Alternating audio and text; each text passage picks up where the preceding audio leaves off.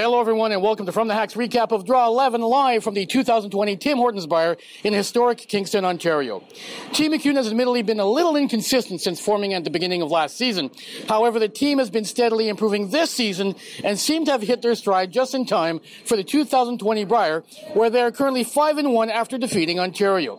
As Mike McCune told From the Hack on Tuesday evening, wear and tear on his body may have slowed him down a little, but this week he has found a zone that has lifted his game to a level that we haven't seen in a few seasons. It's funny. I was sort of, your question is interesting timing because I don't know what it was earlier today.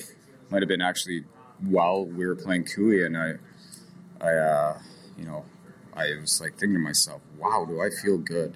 I'm not sure I have a 10 out of 10 anymore. I've got some wear and tear to my knee and some things like that. And but I feel like, if my good is a 9 out of 9 now, I feel like, wow, that's what I feel like at this point in the season. That's exciting because it's been a bit of a journey. It has been a very businesslike week for Team Botcher of Alberta. They got the train rolling early this week and remain undefeated for the round robin following their 7-3 victory over Quebec on Tuesday evening. Despite all the early success in Kingston, skip Brendan Botcher feels like his team still has room to improve. Certainly think we've had some games that have been where we need them to be later in the week. We've also had some games that have been a little bit short of that we've been able to grind out and win.